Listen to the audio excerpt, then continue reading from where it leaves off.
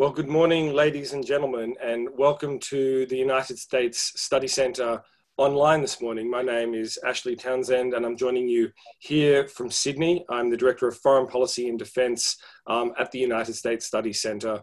And it's my great pleasure to welcome this morning two very good friends of the US Study Centre for this morning's webinar on China's Belt and Road Initiative. Now, before I introduce my guests, let's just begin by acknowledging the traditional owners of Australia.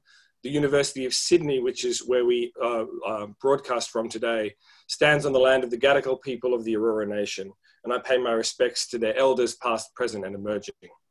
I further acknowledge the traditional owners of the country on which you are joining us from today and pay my respects to their elders past, present and future. Now, the topic of Chinese economic statecraft and the United States and to a certain extent allied responses to it has dominated the headlines for at least the past 5 years throughout the Trump administration. And in many ways, this discussion, as it's played out in the pages of opinion posts and as it's played out in the pages of government policy documents over the last few years, has really oriented around the so-called Chinese Belt and Road Initiative, which is a promise to spend over $1 trillion in the coming years on regional ports, railways, fiber optic cables, power plants, and other forms of connectivity across the region. And on the other side of the proposition, what the United States can do about this by way of offering an alternative. Should it offer an alternative? In which domains should Australia, the United States, Japan, India, and other countries focus to provide different options for regional countries in terms of their emerging connectivity? This morning, we're joined with one of the world's leading experts in terms of people tracking Chinese economic statecraft and tracking China's Belt and Road Initiative, Jonathan Hillman. Jonathan Hillman is a senior fellow at the Center for Strategic and International Studies, a Washington, D.C. think tank, where he's in the economics program. And he's also, and importantly for this morning's conversation, the director of CSIS's Reconnecting Asia project, which is arguably the most extensive open source database that tracks China's Belt and Road Initiative globally. Hillman has testified before Congress, briefed numerous government officials and senior executives across the United States and in the region, and written widely on economics, national security, and the nexus with foreign policy issues in our region. To discuss his new book, the aptly titled The Emperor's New Roads, China and the Project of the Century, we're joined by longstanding United States Study Centre friend and colleague Lisa Murray. Lisa Murray is currently the editor at the Australian Financial Review for perspective and review sections of the newspaper, but was also the correspondent for China based in Shanghai at the AFR for 6 years before her current position. In fact, Lisa and I used to get together over bowls of Shanghai noodles to discuss some of the issues that we're going to talk about this morning. And so I'm really looking forward to her moderation of this discussion about John's new book in the context of this weekend's developments and the final formalization of the RCEP initiative. I think this is the right time to have this conversation, and I'm really pleased that the US Study Centre can host. So without further ado, Lisa, let me turn proceedings over to you to get this morning's discussion underway.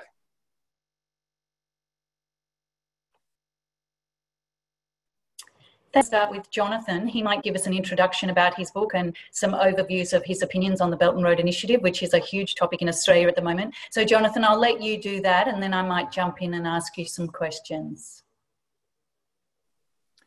Great, thank you. Thank you, Ashley, and thank you, Lisa, for doing this. And thank you to the United States Study Center for hosting this. So just briefly, let me say a little bit about the book, how it came to be, and some of the arguments in there. There's too much, honestly, there's too much to cover in just a few minutes, and I do hope people pick it up and read it for themselves. It's the product, of 4 years of research and collecting data on Chinese projects and going to visit Chinese projects. I traveled to about 16 countries while writing this book. And the core of what I was trying to do in this book and in my work at CSIS is trying to provide a ground reality of what China's Belt and Road is and what it isn't.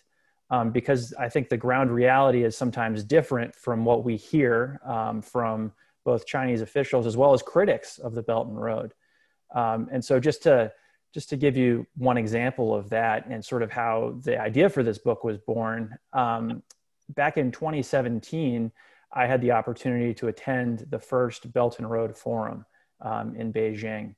And, I was blown away by how well organized this was, by how global it was in terms of the attendance.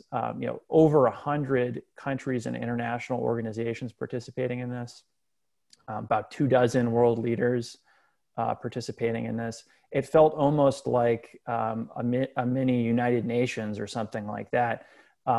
But also, it struck me that the United States was there, but in a much more subtle, much smaller role than it typically is at, large international gatherings. And so it felt almost like there was this a preview of an alternative order emerging. And Xi Jinping spoke and Vladimir Putin spoke. And it felt like this was, and they sort of hit some common themes and talked about providing, alternatives to, Western-led globalization.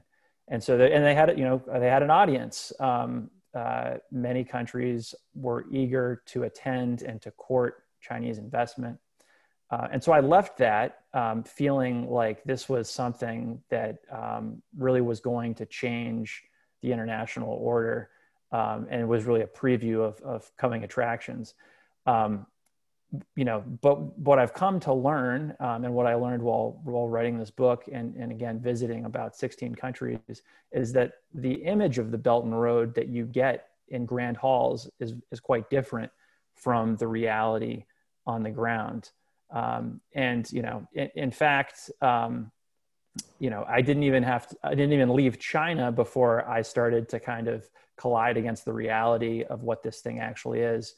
I had scheduled some time to go visit projects in the region, and my first stop was in Kyrgyzstan. And crossing the border from China to Kyrgyzstan, I had to go through about 7 border checkpoints. It's not very efficient to do this by car. I would definitely recommend flying if time is of the essence, but you learn a lot. You learn a lot by actually doing things on the ground. And, somewhere between, maybe checkpoint 4 or 5, I got stuck because the Chinese border guards went on lunch break. And it wasn't a 30-minute lunch break. It was a 3 or 4 hour lunch break. And this is the type of thing that you don't hear about in the grand halls. And this is the type of thing that you don't see on the grand maps of China's Belt and Road, with economic corridors stretching across the Eurasian supercontinent and around its maritime periphery. That's the reality of friction at borders. And so, I think we've seen in grand halls the idea of the Silk Road returning. These images of camel caravans and quotes of Marco Polo. And there's something very appealing and imaginative about that. I think we've seen, these claims that China it's advancing a new model of development, claims that, implied that this is a very hyper-centralized set of activities. On the ground, what I think we see is that a lot of these economic corridors, at least on the maps that we've seen, are more imaginary or aspirational than real. I think we see, rather than China advancing a new, innovative model of development, we see it repeating the mistakes of many of its great power predecessors as it goes into risky markets trying to deliver big projects.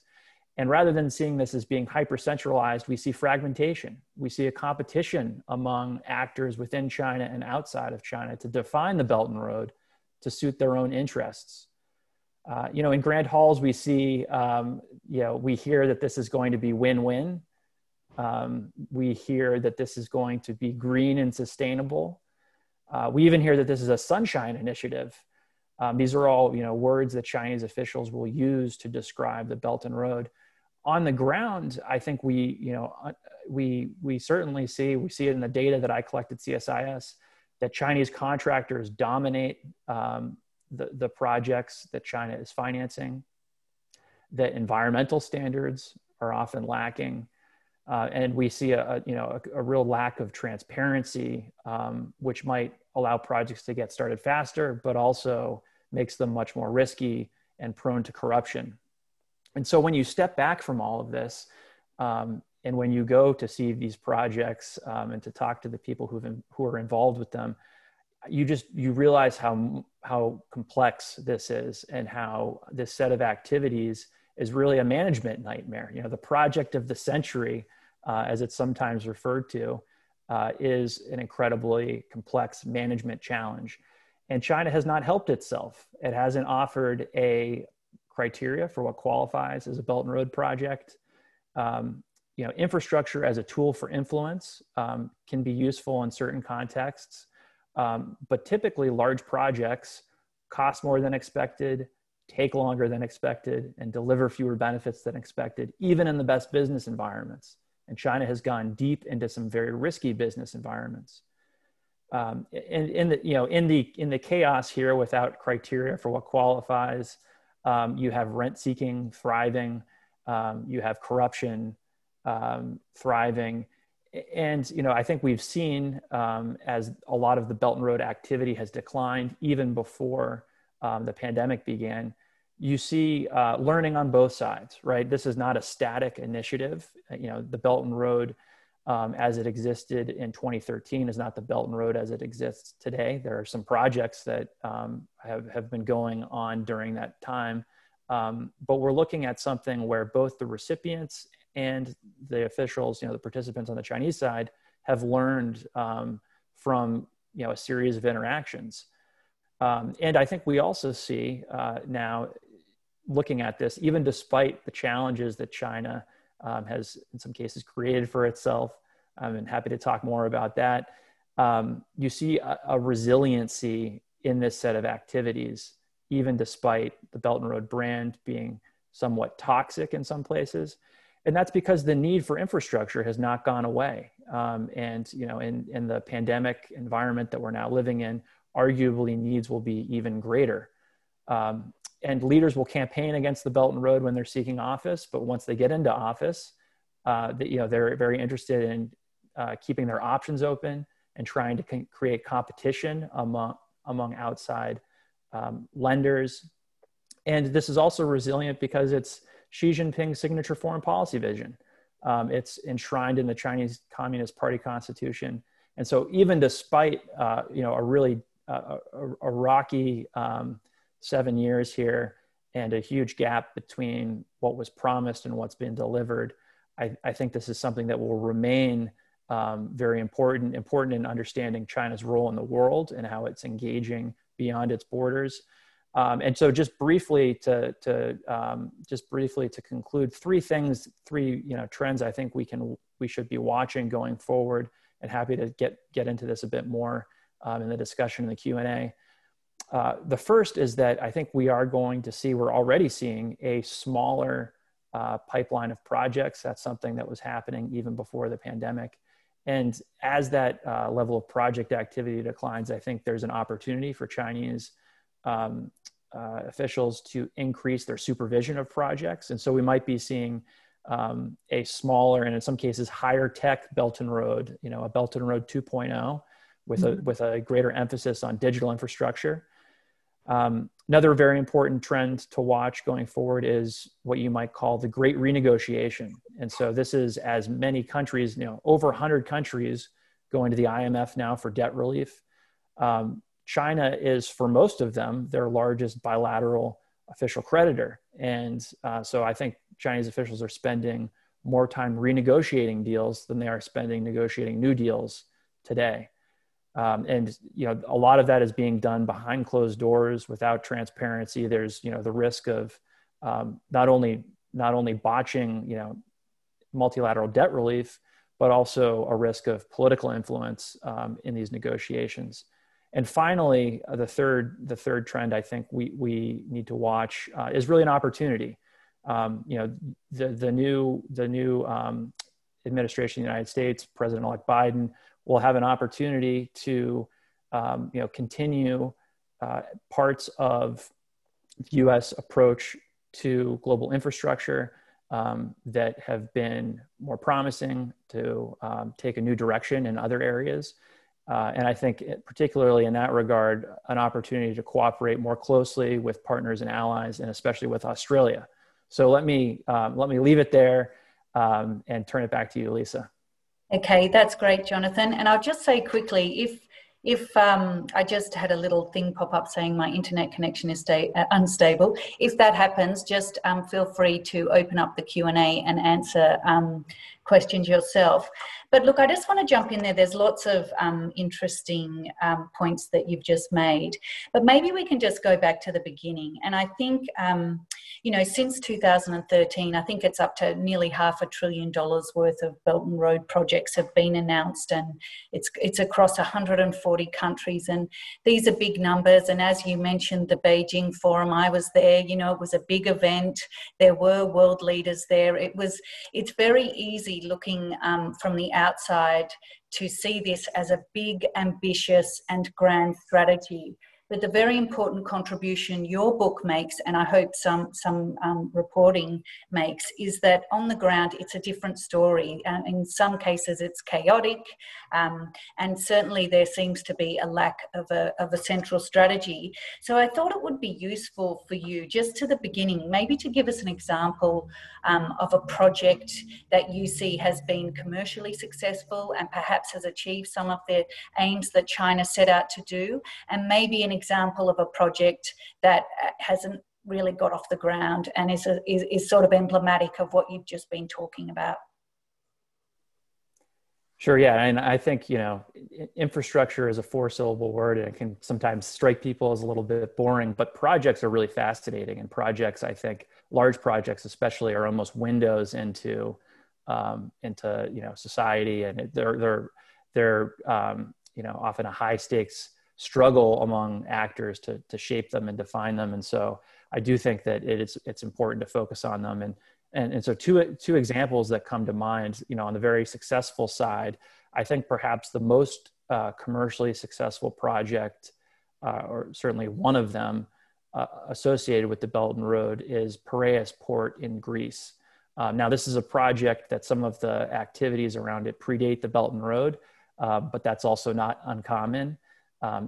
For no criteria having been put forward. And so this is two terminals run by a Chinese state-owned enterprise, COSCO Shipping, and the throughput in these terminals has gone up very significantly. And so they've taken this port and made it into, a regional leader. And it's become a very effective showpiece for Chinese officials. They will take sometimes officials from other foreign countries and bring them to the port of Piraeus and kind of get them to think about, imagine what we could do if we work together. It's also not just a port too. I think the interesting part of ports when they work well is they become commercial footholds, and they open the door for doing other commercial activities. And so, for example, after the port was taken over, a tender was offered to redo the network infrastructure of the port. And lo and behold, Huawei won the tender. And so Huawei has overhauled the network infrastructure there. And I think if you go, on a cruise ship, well, not these days, hopefully, but someday again, if you were to go on a cruise ship to the port of Piraeus, where there is a cruise ship terminal, and you're docked there, you can get free Wi-Fi provided by Huawei. And there's another set of commercial activities related to the port. Everything from, I mentioned the cruise industry. There are Chinese airline companies that now offer direct services to Greece. There are other Chinese logistics companies. There's Chinese banks that have opened up to provide financing related to the maritime shipping industry in Greece. And all of that fits in well with the successful port. It's also, though, it's worth noting too that the port, as successful as it is as a tool for influence, it still has limits. And so if you go to a modern port, I'm always struck by the fact that there are very few people working at, it's sort of a mechanized symphony. And so, a very successful port does not require employing many people. And that has not, necessarily endeared COSCO to the local population. There were some workers that were laid off. There's still a decent number employed, but this wasn't done as a social project or a project, to really to create more jobs than were necessary to run the port. So still some limits to the influence, even when projects succeed. On the side of projects that have not done so well, I think those often get actually, the most attention. I think there's a series of, I've become, a little bit of a skeptic on the number of China to Europe rail services that have been announced. And they make for really good headlines whenever it's announced. You get a story on the Chinese side when the train leaves China. You get a story on the European side when it arrives in whatever city it's arriving in. And it again gets the imagination going again about this Silk Road revival. And it gives the Belt and Road a set of activities that looks very peaceful. And so I think that's appealing as well. The routes, though, are highly subsidized by the Chinese government. And so at certain points, this relates to, Lisa, your point about this being somewhat chaotic. At one point, provinces were launching so many different routes that it was confusing to prospective customers as to where the routes were and who was going to, be operating it. And so the government had to step in and standardize some of the naming of these services. But about half of the cost is subsidized by the government. And, still it really, only for a subset of products does it really make sense to ship by rail from China to Europe. So we're not going to see a massive, inland shift of economic activity back to, Marco Polo's world. And so I think, several of those services have been more political than commercial. Okay. And so if we look at how governments deals with the BRI, and obviously there's been a lot of heated debate in Australia at the moment. I'm sure you're aware that Victoria signed its own memorandum of understanding with China over the BRI, and there's now the Foreign Relations Bill is in the Senate now to try and give the federal government the ability to rip that agreement up if it wants to, in terms of the federal government being in charge of foreign policy, not the states. So maybe you could talk to, and I noticed that a couple of the questions that have come in for you, should Australia join the BRI? Maybe you could talk to how governments should deal with this, and in particular the Australian situation that we have now. Yeah, so I think this is it's a challenge that other countries have struggled with as well. And let's maybe put this into context too, and talk about just for a minute, what Belt and Road MOUs are and what they're not. So there's some distinction, I guess, maybe superficial, between an MOU, which is often seen as the strongest level of cooperation or participation in the Belt and Road, and a cooperation agreement. And I think to date, about 138 countries have signed either a Belt and Road MOU or a cooperation agreement. So that's most of the world, right? And so I think at this point, maybe in the early days of Belt and Road, signing one of these was more politically salient. But now you've got most of the world participating. So the holdouts are maybe more interesting than the participants at this point. There's also been a wide range of experiences among those who have signed these documents. And so, and really the documents they're no guarantee of receiving any benefits, nor are they a precondition for doing business with China. So the example that I always come back to is, there was a lot of concern when Italy signed a Belt and Road MOU. The United States released, some pretty serious statements about Italy signing an MOU. Chinese officials went to Italy to do that and to share the spotlight, and then they continued on to France, where France did not sign an MOU, and France did 16 times more deals in terms of the financial size of the total of that activity than Italy did. So, I think the MOUs are not a precondition for doing business with China. And if someone's pushing them, I think we need to ask why. Why is this a necessary thing? Given how vague the Belt and Road is, isn't it more practical not to talk about participation in a very, vague and ill-defined initiative, but rather on concrete activities? So let's make it more specific and not pay as much attention to the broad banner. I do think that these documents too, when you look at them, they're quite weak. So lots of them have not been made public. So it's, I can't say definitively, but for the ones that we have seen, they're very aspirational. They're very general. They're not, it doesn't have the depth of a trade agreement, for example. Some of them literally say on the bottom, this is not a legally binding document. And so at the same time, I think it's important not to make too much of these MOUs. I think it's giving them more credit, more weight than they deserve. But there's no question that this is an angle that the Chinese will continue to pursue, subnational level engagement. There was a time when the governor of California was in China for meetings around climate issues, and Chinese state media were then speculating, is California going to join the Belt and Road? And so I think you'll still have this. This is also kind of a modern challenge too, where you have more actors in countries, especially in cities, mayors being involved in foreign policy in a way that they might have not been when the world was less globalized. And so it's sort of a coordination challenge for governments to consider. But I think it is worth just sort of stepping back from this and asking why is this MOU necessary to do what we want to do, and at the same time, let's not give this more weight than it deserves. Okay, I'll ask one more question and then I'll go to some of there's lots of questions coming up, but a double barrel one, I guess. So our China correspondent sort of noticed in recent months that there's been less mention of the BRI in state media.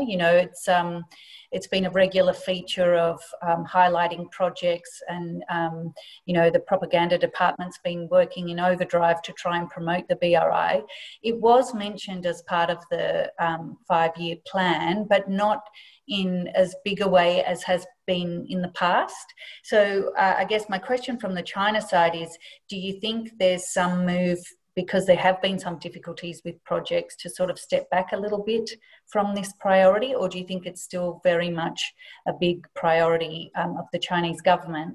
And I guess from your experience and looking at a new Biden administration coming in, how do you imagine the new US government, the new US administration will deal with the BRI and China, I guess? Yeah.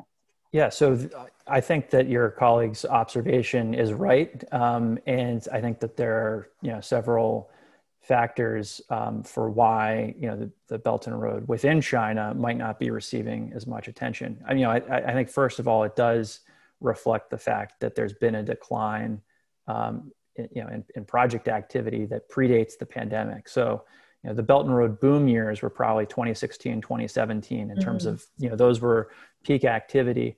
And then you had a drop off in 2018, 2019. The pandemic really froze a lot of activity. And I think if we imagine, imagine some of the domestic, political dynamics in China, during the aftermath of the pandemic, it seems reasonable to me that the government would not be talking as much about a foreign infrastructure initiative, at a time when, growth is slowing and sort of, people are more worried about, domestic issues. So I think that that's probably a move that in some ways reflects, domestic political priorities. It's interesting though that there has been other types of, there have been other slogans that have been announced here during this pandemic period. One of them, not new this year, but with new emphasis, is this idea of new infrastructure. and an investment in basically digital infrastructure. A lot of that focus is domestic, but I think more of that could actually be funneled out through the Belt and Road, especially as Chinese tech companies face scrutiny in Western markets. So that's just another example of something that is definitely a domestic political priority that I think will find its way along the Belt and Road into other markets.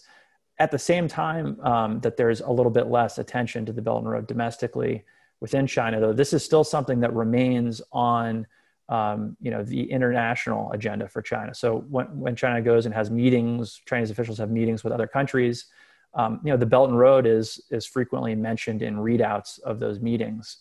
So it's still very much an international priority. There's some interesting variations in it. The digital Silk Road is mentioned more often now. The Health Silk Road is mentioned now. The Health Silk Road initially was about a paragraph in a 14 or 15 page Chinese policy document. It was not, health was never a major priority. And that paragraph, which is, I think, published in 2015 or so, said that, we're going to cooperate and share information to prevent pandemics. And I think, that clearly that wasn't handled, that was not achieved. So it's interesting to have it rolled out now, and having failed to sort of deliver the initial promise.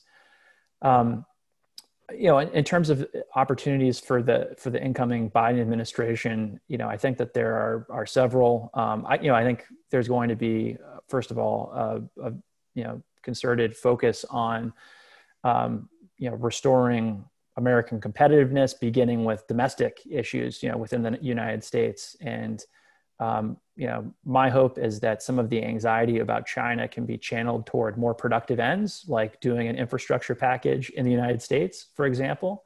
I think it is a little bit embarrassing that, over the last, 4 years, China has been able to roll out a bigger infrastructure package in other countries than the United States has been able to roll out at home. And so I think you'll have, an effort to, help the U.S. strengthen those domestic foundations to compete more effectively. Cooperation with partners and allies is going to be a top priority. And I think that this is an issue actually where, the incoming administration will be more aligned with European allies and with Australia. One of the promising efforts that is still relatively nascent is this Blue Dot Network, which is a cooperation among the United States, Australia, and Japan, which has been at least in sort of the early stages for about a year. And one of the challenges to attracting additional participants in that has been where the United States stands on environmental issues under the current administration. And that's made it difficult for European partners to join this effort. I think that space, I think you'll see more convergence, between the United States and its partners and allies on environmental issues that will make some of this cooperation easier. And then I think you'll also see a change in some of the public diplomacy around competing with China. I think the current administration, when it goes to third countries, it often talks about China, and I think sometimes foreign audiences are confused, why U.S. officials aren't talking about the place where they are, and about the needs of those localities that they're in. And so I think you'll probably see a difference in style here too, in an effort to speak more directly to, the needs of countries, some of whom still find, the Belt and Road attractive despite its flaws, because it speaks to their aspirations. So I think that's another area for improvement. Okay, now there's lots of questions coming in, so I'll ask a couple at a time. Michael Wadley asks, what is your read on the legitimacy of the debt trap theory? A recent paper through Lowy Institute debunking the myth of China's debt trap diplomacy by Shaha Hamiri suggests this is overblown. And just to go with that, we had another question from Ariel Castro Martinez from the Young Australians in International Affairs. what could the US and Australia do to support the Pacific Island nations in making good choices with regards to the Belt and Road Initiative? So on the debt trap question, it's almost impossible to talk about that question without talking about Sri Lanka, because Sri Lanka has become, the poster child for that narrative. I've got a chapter, on Sri Lanka in the book. My reading of this is that, so first of all, there's no question that China has been an irresponsible lender in some of these countries. In Sri Lanka, it was willing to support projects, not just the port at Hambantota, but other projects that were really, very clearly more for a short-term political purpose for the Sri Lankan leadership at that time than really important development projects. So that's why you have, not too far from the port in Hambantota, you also have an airport that's barely used, and you have a cricket stadium that's barely used. And like the port, what those two things also have in common is that, they're financed by China, built by China, and named after then head of Sri Lanka, Mahinda Rajapaksa. And so it's impossible, I think, what those examples also show is that it's impossible to talk about these debt dynamics without also factoring in domestic politics. And so I think that's one of the weaknesses of the debt trap narrative is it turns recipient countries into these pawns, which they're not.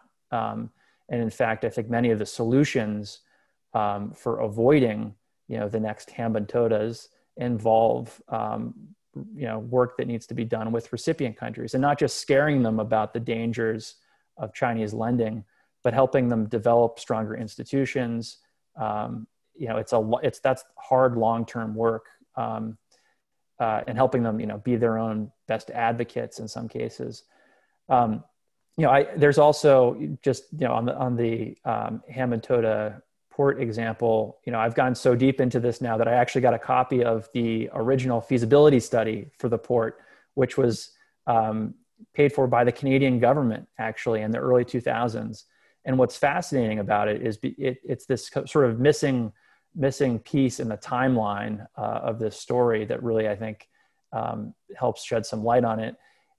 When the feasibility study was done, the government of Sri Lanka decided to pass on the project. And so there was no domestic political patron to champion this. There was a functioning port at Colombo already and plans to expand it. And that was the priority. There was also no international lender to take a risk on this project. The feasibility study talks about, maybe Japan, maybe the World Bank or the Asian Development Bank, but no one was interested. And so really you needed those two factors in order for that project to happen, not just China willing to lend, but a domestic political patron. And you got both of those things later on. And so the last thing I'll say about the debt trap narrative that I think is, not as accurate as the reality on the ground. I think that it's in a way unintentionally generous to Chinese officials to suggest that something that was really an embarrassing management failure on their part, to suggest that it was a strategic masterstroke. So I see it more as a failing rather than a success of China's, China's use of finance and influence along the Belt and Road. No question that debt can be used for, influential means. We see it in developed countries like Hungary, right? And the prospect of financing can be used to accomplish, political ends. But I think that the idea that China is using debt to seize strategic assets, which is, that's what the debt trap narrative is. It's also just not, we're not seeing that, there's a lot of, the data that we have on this suggests that asset seizures are extremely rare. It's something we should continue to watch as, as the great renegotiation unfolds here, and as many countries are are looking for debt relief. And there's a lot that China needs to do to be a more responsible lender and to participate more fully in multilateral debt negotiations. But again, the fragmentation of that, of the Belt and Road makes that actually more difficult than it would be. And I'm sorry, you were asking also about. Well, I guess you've almost made the point there. I mean, in Australia, there's a lot of concern about the Pacific and China expanding its influence potentially through debt trap diplomacy in the Pacific. But I guess what you're saying is it's not really a strategy as much, well, in Hambantota anyway, as much as a sort of mismanagement issue. How do you think that plays out in the Pacific, and is that something that Australia should be concerned about? So I think when you're looking at the Pacific, you're looking at countries that clearly have a need for infrastructure. You're looking at economies that for the most part are, not incredibly large. And so doing a large project actually is more consequential for them in terms of the debt load. And so, there's both the need and the demand and some risk there. And so I think it's definitely worth looking closely at these projects and making sure that they meet the right quality criteria. The types of influence, I guess, that I think are more likely through lending are things like supporting China's positions on diplomatic issues. In some cases, there are ports that could serve, a non-commercial purpose. The nature of infrastructure is that much of it is dual use. And so I think it's, this again underscores the importance of transparency and, asking countries to really share the terms of these agreements, not just to convince the rest of the world that, everything is fine, but really, to make sure that these project risks, are dealt with earlier rather than later. So I do think that this remains an avenue for influence, but I think it's less about seizing assets and more about making friends in high places and advancing a diplomatic agenda. Okay.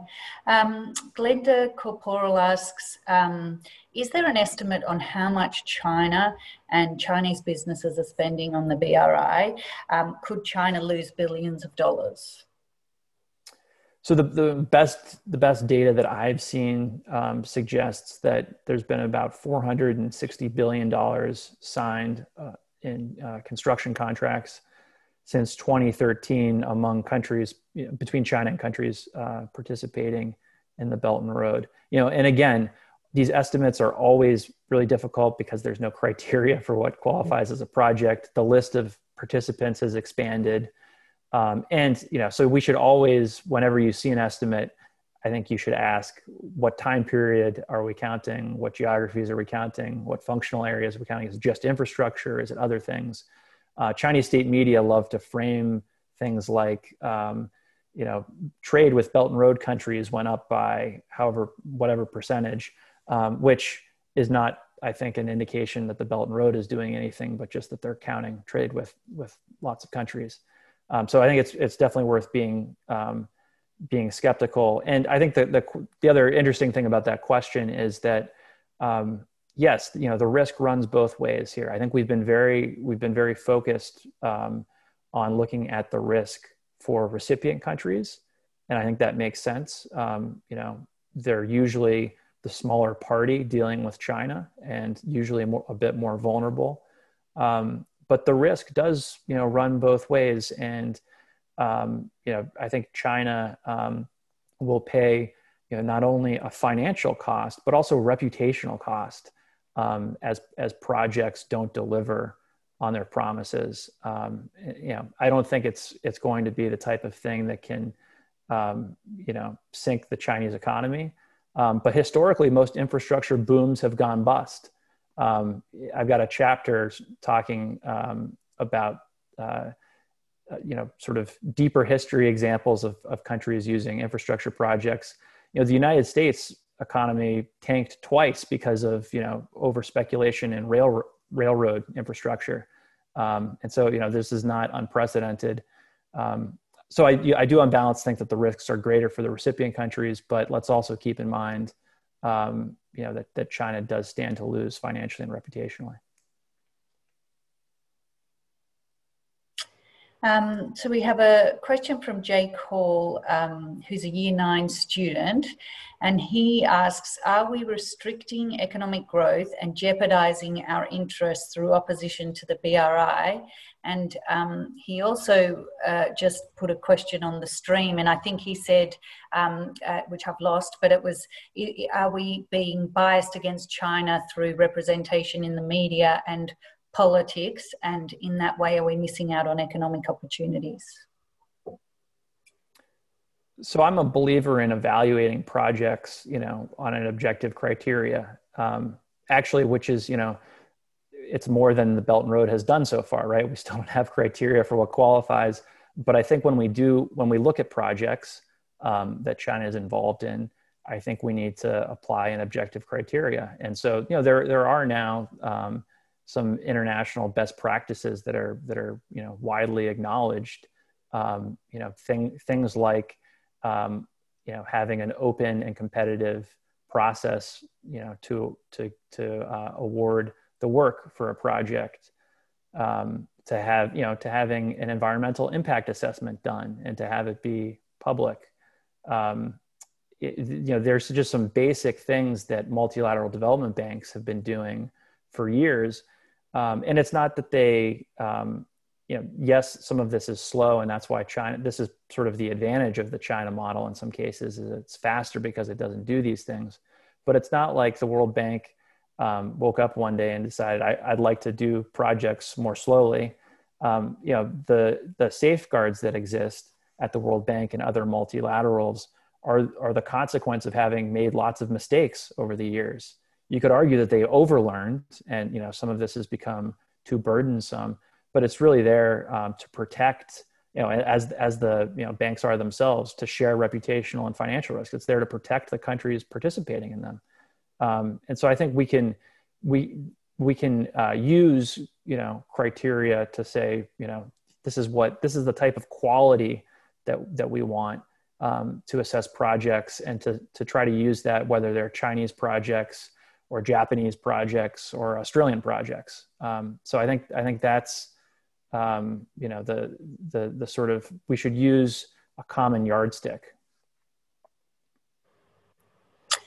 So there's 3 other issues I want you to touch on, and we've got 10 minutes, so it's up to you how you allocate your time. I was interested myself in how the pandemic has affected the BRI. Also, a lot of questions have come up which talk to the human rights issues in Xinjiang with the Uyghurs. And I think it's an important question because obviously Xinjiang's a very important part of the Belt and Road, just being where it is geographically. And the last point that we can't let you go without asking is about RCEP. Andrew Song from Westpac says, with China's new RCEP deal, China will gain more economic power in the region. How will the US react to this, and will the TPP be back? So if you can try and answer all 3 of those before you go, I think we'll give you a leave pass. And so could you just remind me the first one? Yes. Yeah, I was just interested, how's the pandemic affected the Belt and Road? Yeah. So, again, project activity was declining pre-pandemic, so I think that's important to keep in mind. But, the pandemic really paralyzed a lot of projects. In June, China's foreign ministry gave a statement that indicated that about 20% of Belt and Road projects were seriously affected, in their words, by the pandemic. And I think another 30 or 40% were "quote unquote" somewhat affected. So those are pretty large shares of projects. Again, it would be nice if they said what projects they're counting and all of that. But just to have them say that up front, I thought was interesting. A little bit cynically, I think some of it they might have also been taking advantage of this opportunity. To suggest that anything that goes wrong from here was pandemic related, and the fact is that lots of projects were not doing well pre-pandemic. So there's, maybe a little bit of an opportunity there. One of the functional things I think we're seeing that will be accelerated by the pandemic is this increased emphasis on digital infrastructure. I think the pandemic has really underscored the degree to which we're, reliant on digital infrastructure. Countries that are well connected or have been able to, we're able to have this conversation because, we live in places that are well enough connected to facilitate it. And so I think it's underscored the need among those who don't have it. And it's also, there's been an opportunity among, I think some Chinese companies to package their technology as being part of the response to the pandemic. And so, in that case, you have examples like Chinese manufacturers of surveillance cameras selling their equipment as helping to, detect people with temperatures, and in some cases, actually wildly exaggerating the capabilities of their equipment. But so this is now part of the Chinese pitch for safe cities, or they're the sort of equivalent of a smart city with an emphasis on security. So I think the pandemic is accelerating that shift. It's also, it's really reducing the fiscal space that a lot of recipient countries have. And so, from the perspective of a recipient country doing a large transport or energy project, which is really what characterized the first phase of Belt and Road, becomes a little bit more difficult when you just don't have the ability to borrow. And so again, ICT infrastructure projects, they're not cheap, but they often cost less than doing a large transport or energy project. And so from the recipient side, that digital infrastructure also becomes a bit more attractive. Also, less disruptive to communities. When you're laying a fiber optic cable, that's a lot less disruptive than, building a railway. Requires fewer Chinese workers. So, all of those are advantages, I think, in the environment that we're in now after the pandemic. And so the second question was on Xinjiang and the human rights issues there, whether that's had any impact on the BRI or should have any impact or on how people approach the BRI. Yeah, I think it's first of all, this is one of the worst, human rights violations in recent history. I think it's a real contradiction, or it illuminates a real tension at the core of the Belt and Road. If you think about the Belt and Road as really being about connectivity, China connecting with the world in these different ways, whether it's through infrastructure or people-to-people ties or policy coordination. China's approach, in Western China, where, the belt is supposed to begin, is not friendly at all to connectivity. Imagine trying to run a business, in Western China when you're, being told you have to, do mandatory anti-terrorism drills, and, you're going through checkpoints all the time. It's the antithesis of connectivity. And it reveals China's almost obsession with control. And so, the reality is that if you do want more connectivity, you have to be willing to give up a bit of control. And I'm not sure that in some cases China has been willing to do that. And I think it also, when I was able to go to Western China and, to do some border crossings, I was very struck by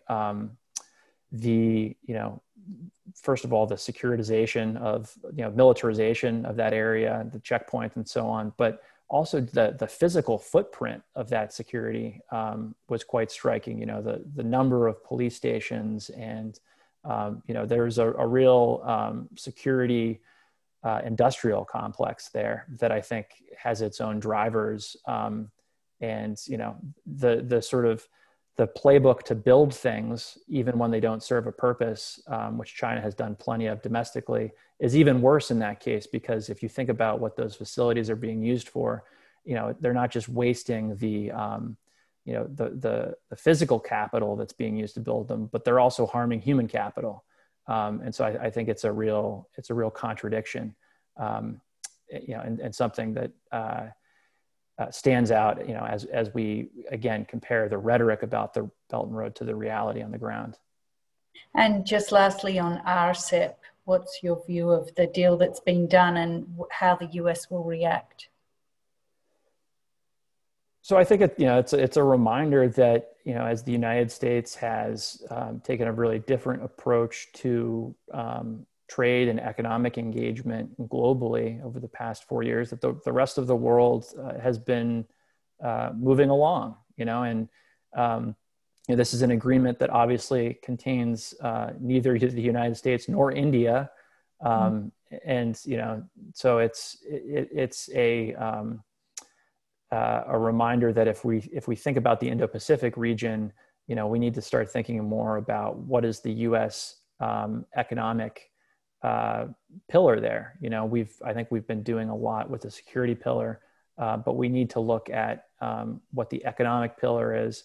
The agreement too, it's, because of all of the countries involved and because of how long it took and so on, it's not the most ambitious agreement. I think people will admit that, but I don't think we can dismiss it just because it's not CPTPP. This is, in some cases there will be improvements over existing bilateral agreements. In some cases there won't. But this is a reminder that multilateral approaches there's still a desire for them. And the U.S., default over the past 4 years has been definitely to trend toward bilateralism and to do, frankly, more renegotiating than negotiating of new agreements. And so I think it does underscore, the need for a more serious U.S. economic pillar in the region. Well, we've got 2 minutes, so just to lift the run rate of questions answered. Ted Bailey asks, which equivalent geostrategic precedent for the BRI warrants historic comparison, success or failure? Is there a quick answer? I love that question because the spoiler for the book is that the answer is not the Marshall Plan.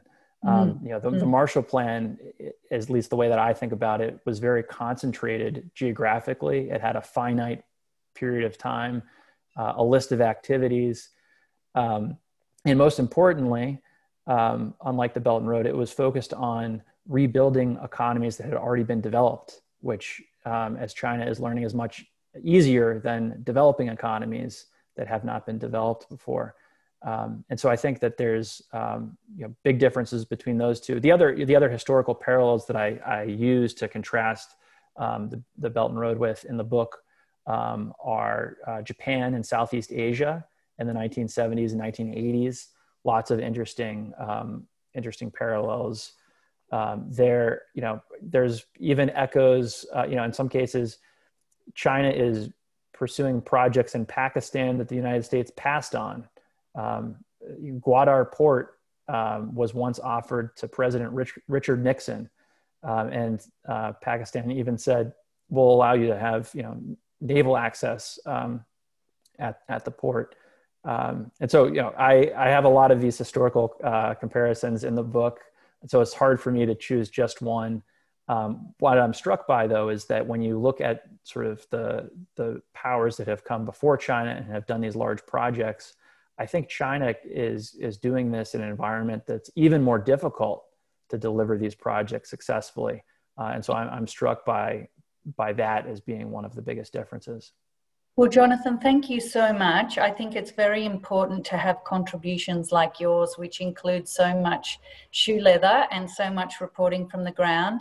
And I apologise to anyone whose questions I didn't get to ask. There were very good questions coming through. So thank you, and it was terrific to talk with you.